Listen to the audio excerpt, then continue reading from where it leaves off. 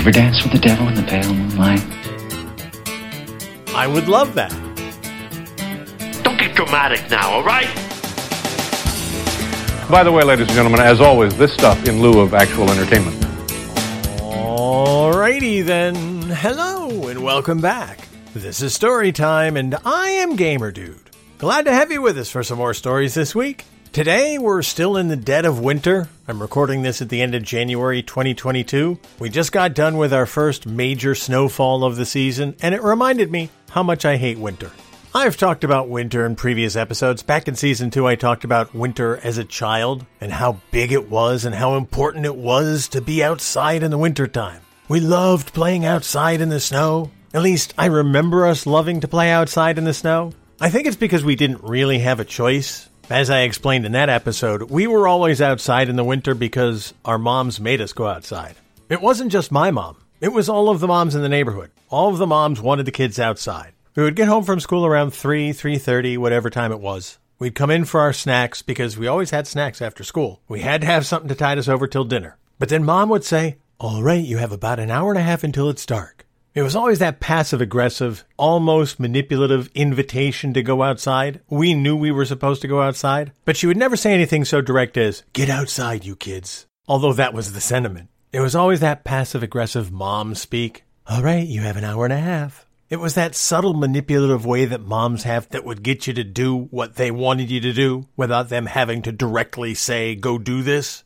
My mom was a master of that, and especially so in the wintertime. Because really, who wants to go out in the cold? I mean, honestly, looking back, I do remember liking going outside as a kid. As I talked about the last time I talked about winter, which was all the way back in Season 2. I do remember enjoying being outside. I enjoyed the snowball fights. I enjoyed the sledding. I enjoyed making snowmen. I enjoyed the ice skating those few times that we got to go ice skating. I actually do remember enjoying it. I don't know when my old man genes took over, but winter is not my favorite time of year anymore. But I do remember the fun that we had. So it wasn't like Mom was forcing us to go do horrible things that we didn't enjoy. We enjoyed it. I just didn't realize until I got older that my mom really wanted us outside, and I think she just wanted a little extra piece. Because don't forget, when I was a kid, most of the moms were at-home moms, what we call these days stay-at-home moms. But that was standard when I was a kid. When I was a teenager, my mom did go back to work, but on a part-time basis as a substitute teacher.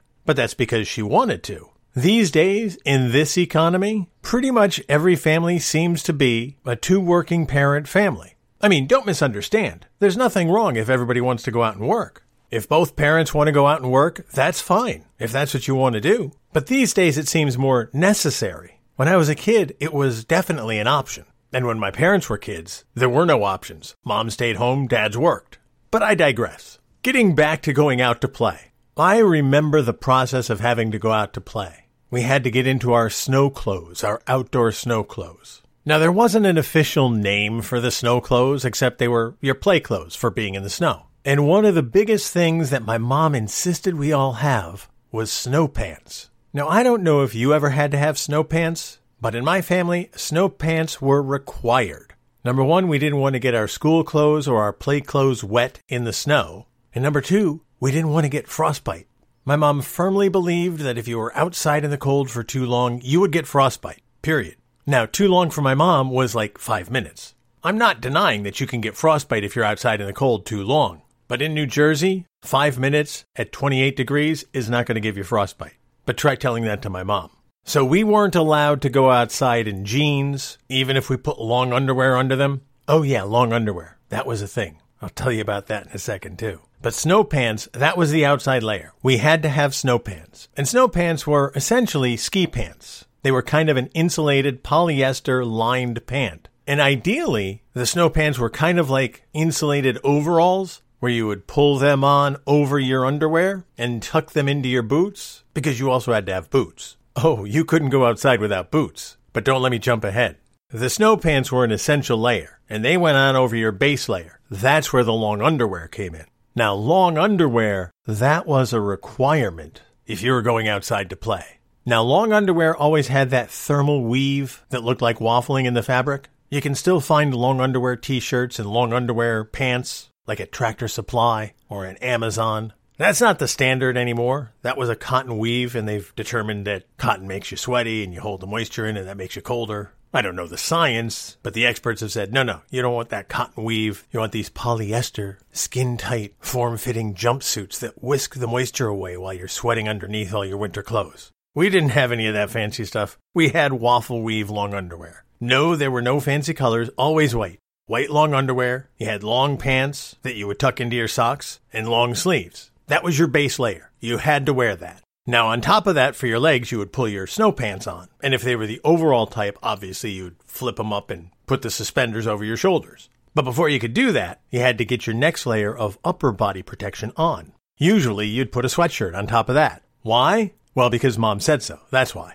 So you'd have your long underwear t-shirt on, then you'd pull a sweatshirt on over that, then you'd pull your snow pants on, and then you'd flip the bib for the overall part up to your chest, flip the suspenders over your shoulders and fasten them in the back. So you'd have your snow pants on, you'd have your long underwear on, you'd have your sweatshirt on. Now came the coat. Couldn't be just any coat. Had to be a winter coat. Had to be insulated. Ideally, it would be a parka. You know, one of those parkas with the big hoods and the fur around the front of the hood. Oh, I had one of those for years. I didn't like it. I wanted one of those Western-style coats, the cloth coat with the Sherpa fur on the inside. Those were cool-looking coats. Couldn't get one, though. They didn't have a hood. We always had to have a hood. We always had to have the hood, even though we also wore a knit cap. Oh, yeah, you couldn't be warm enough for Mom. I think Mom's standard was if she thought she was going to be cold and this is what she would wear to stay warm, that's what we had to wear. I think that was the gauge she used. But yeah, we had to have a knit hat, we had to have a coat with a hood, and of course we had to have hand coverings.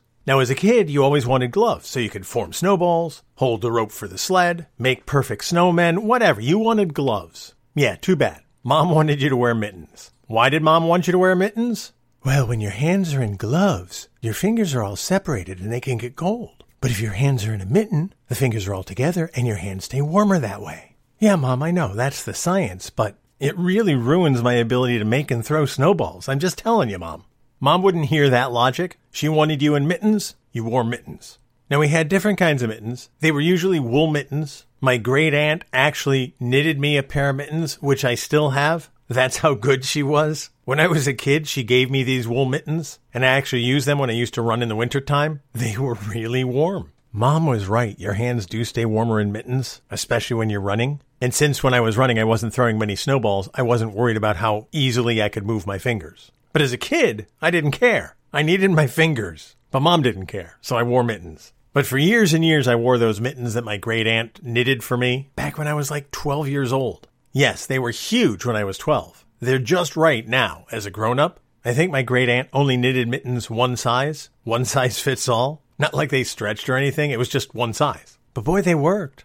But I went through my entire childhood without gloves. I didn't get gloves till I got to high school. We always had mittens. Now, the mittens that I never had to wear, but my brother and sister had, are those mittens that are on a string. Have you seen those? I don't know if they still make those, but what you had was knit mittens on a very long string. When I say very long, maybe 3 or 4 feet long. Because here's how you would use them. You would take the kid's coat and feed one mitten down each sleeve, and the string connecting the mittens would go down each sleeve and along the back of the coat. So what would happen is, when you put your coat on, you'd put your arm down the sleeves of the coat, and the mittens would be dangling out the end of the sleeve. The point of the string was to make sure that you couldn't lose the mittens. I probably should have had that, because I always lost mittens. I was king of the mismatched mittens. I'd lose one, we'd have to get another pair. I'd lose one of those, so I'd have a mismatched pair. But I remember my brother and sister had the string mittens, and they never lost mittens. Now, the reason I lost my mittens is I would often take my mittens off outside so that I could actually throw snowballs. Yes, my hands got cold, but boy, I could whip a good snowball. But then one of the mittens would fall out of your pocket, or you'd forget where you put it. You'd drop it on the way up the driveway back to the house. Somehow or other, one of those mittens would go missing. That's why I always lost mittens. To this day, I still do that. For years and years, every winter I lost a glove. I always wanted to have warm gloves because my hands get cold. Now my hands get cold. Then, as a kid, I didn't worry about it. But now my hands get cold. And for years and years, every winter, without fail, I would always lose a glove. I don't know how. Perhaps I'm haunted by a gremlin who likes gloves. I don't know. It's only in the past 5 to 7 years that I've been able to hold on to a pair of gloves for more than one winter. But for years and years, no lie, I would lose a glove. And that goes back to my childhood. But anyway, getting back to the process of getting ready to go out to play. You can see it's a process. You got your long underwear, you got your snow pants, you got your sweatshirt, you got your knit hat, you got your gloves or your mittens, and you got your coat with a hood. You also had to have appropriate footwear. We couldn't wear sneakers, we couldn't wear shoes. We had to have snow boots. Not just boots, snow boots. That's what Mom called them. Where are your snow boots? Now, we had a box down in the basement, and at the end of the winter, all of the snow boots were put into this box, and the box was tucked under the cellar stairs. And it wouldn't see the light of day again until the next December. And so, ideally, all of the snow boots would be in this box. But without fail, that first day of the winter, when you're getting ready to go out and play, you've got all your snow clothes on, you're just looking for your snow boots. There was one missing. It had gotten put into a different box. It had fallen out of the box and was somewhere under the stairs. Somehow or other, one of us kids would have a missing boot. Now, for the longest time, our snow boots were just rubber boots that you would pull on over your shoes. We didn't have insulated boots. I don't know if they were a thing when I was a kid because we never saw them. But rubber boots were affordable. My parents got each of us kids rubber boots, and we would pull those rubber boots on over our shoes so that we could go outside and play in the snow.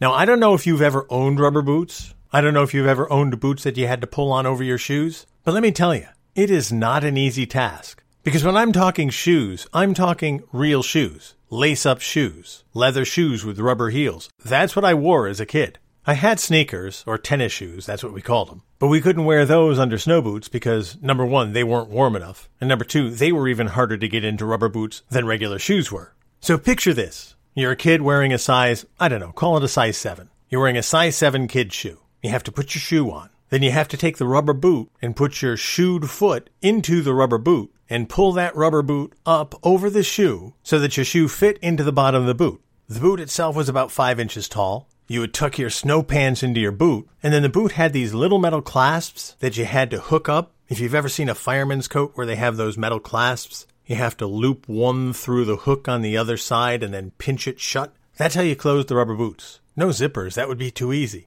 Let's challenge the kids. And it never failed. It was always a struggle getting those stupid rubber boots on.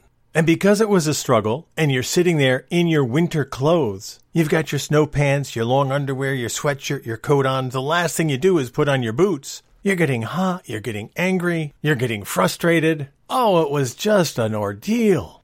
I don't know how my mom came up with a solution, but the answer to getting rubber boots on, at least for a little kid, at least when I was little, was you would get a sheet of wax paper. You know, the stuff you use for baking. Take a square of that so that it would wrap around the back side of your foot and cover the heel of your shoe. And then the wax paper made it easy for your shoe to slide into the rubber boot. Don't ask me. Physics. I don't know. It worked. And my mom developed this little ability to whip out that piece of wax paper as you're sliding your shoe into the boot, so you didn't have a piece of wax paper hanging out of your boot. That was the process. That was the procedure to get ready to go outside and play. You thought the D-Day invasion required planning? Let me tell you, getting 3 kids in their snow gear, ready to go out and play for an hour and a half? My mom was quite the tactician. She was able to coordinate all 3 outfits, all 3 sets of boots, all 3 sets of snow pants, all the hats, all the gloves. She had it all coordinated and got us all outside. I don't know how she did it, but she did it. Now, to give you an idea of what it looked like, if you've seen the movie A Christmas Story, Ralphie's brother had the fancy snowsuit. Not everybody had a snowsuit. Not everybody wanted a snowsuit. But everybody was really bulked up like that. We had bulky snow pants. We had bulky jackets. We had the knit hats. We had the gloves. It looked like we were going on an Arctic expedition every time we went out. But that's because Mom wanted us to stay warm. That's how she made it happen.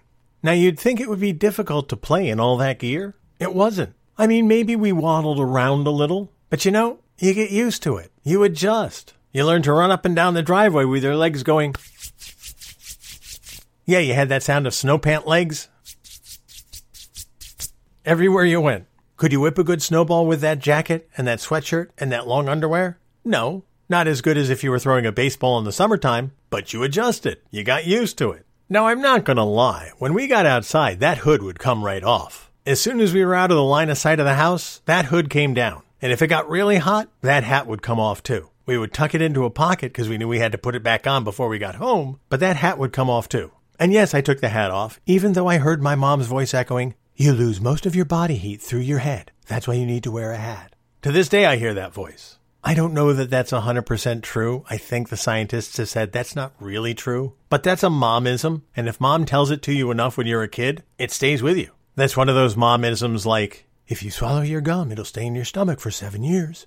Those momisms stay with you, so I'm always mindful of wearing a hat. I mean, I like hats anyway, but every winter I hear my mom's voice, make sure you wear a hat. So I do.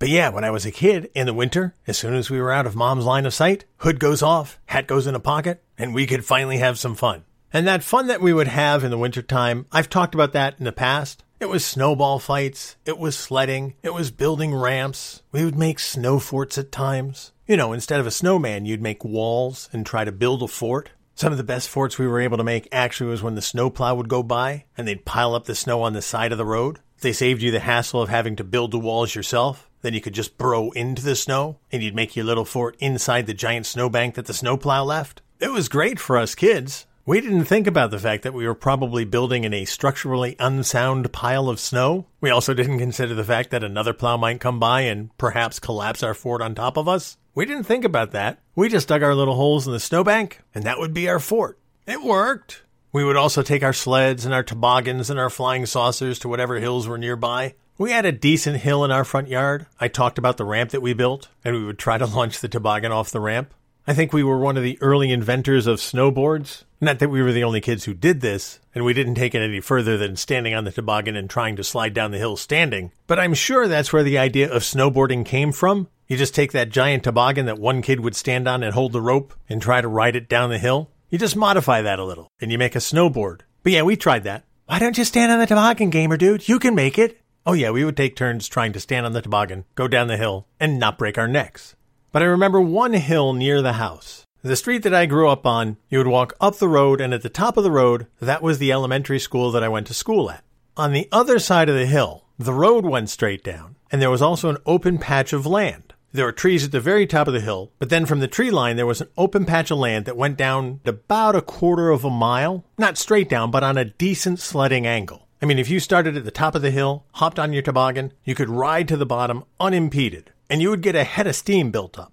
At the bottom of the hill, the road that I lived on intersected with another relatively major road, and on the other side of that road was a pond. Now, to get to this hill, as I said, you had to walk uphill, like a half a mile from our house. And as kids, we didn't want to walk half a mile to go down this hill, even though it was a great hill. We had the hill in my front yard. We had the hill in Vinny's yard. We had enough hills to ride on. They weren't quite as steep as the hill by the school, but they were still decent hills to ride sleds on. But one winter, I think it was my mom, who offered to pack all the kids and their sleds in the station wagon and take us up the road so that we could ride our sleds down the hill by the elementary school. Now, this was a treat. We didn't have to walk anywhere. And it was that giant hill that we drove by a lot, but we never really slid down because it was too far from the house. But when Mom offered to take us up there so we could try it out, oh, we were all on board. So we drove up to the school. Mom parked in the parking lot. We had to hike off the schoolyard through the trees, got to the tree line, and we got to the top of the hill. And when you're a little kid looking down a hill, it looks a whole lot steeper than it really is. And I don't want to say this hill looked like it was straight down, but it was pretty darn close for a little kid.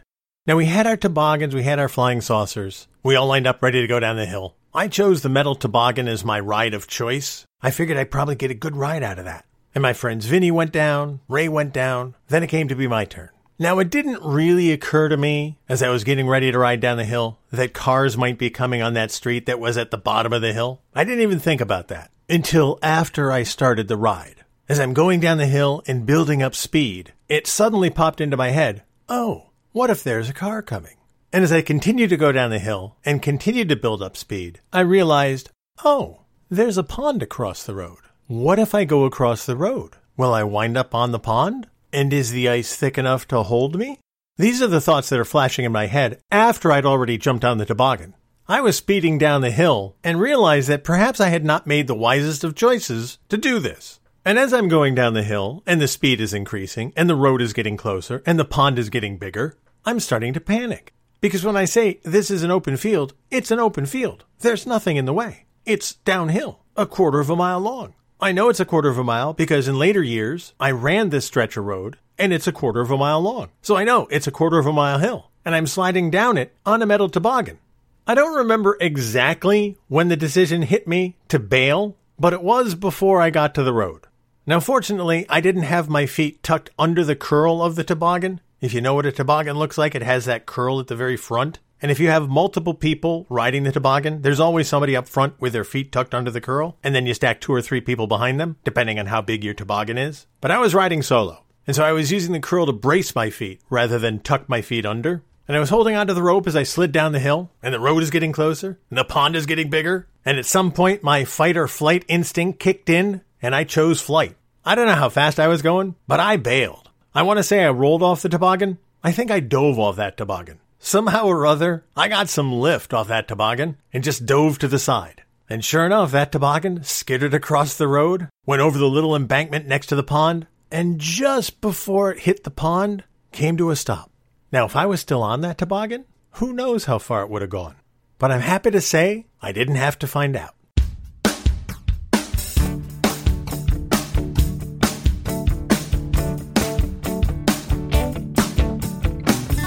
Yeah, we had some good times when I was a kid. We had some good times out in the snow. Despite all of the stuff we had to wear to keep ourselves warm, we did have some good times. Nowadays, my good times in the wintertime, they're on a beach in Florida or South Carolina. They're a nice trip to a warm weather location, any place where there's not snow. That to me is fun in the winter. But when I was a kid, oh yeah, I was out there in the snow. I look back now and say, what was I thinking? Anyway, that's going to do it for this week's episode. Thanks so much for listening. Thanks for being here. As always, I truly appreciate all of your support and all of the time that you spend listening to these episodes. You guys take care of yourselves. And until next time, I'll see you when I see you.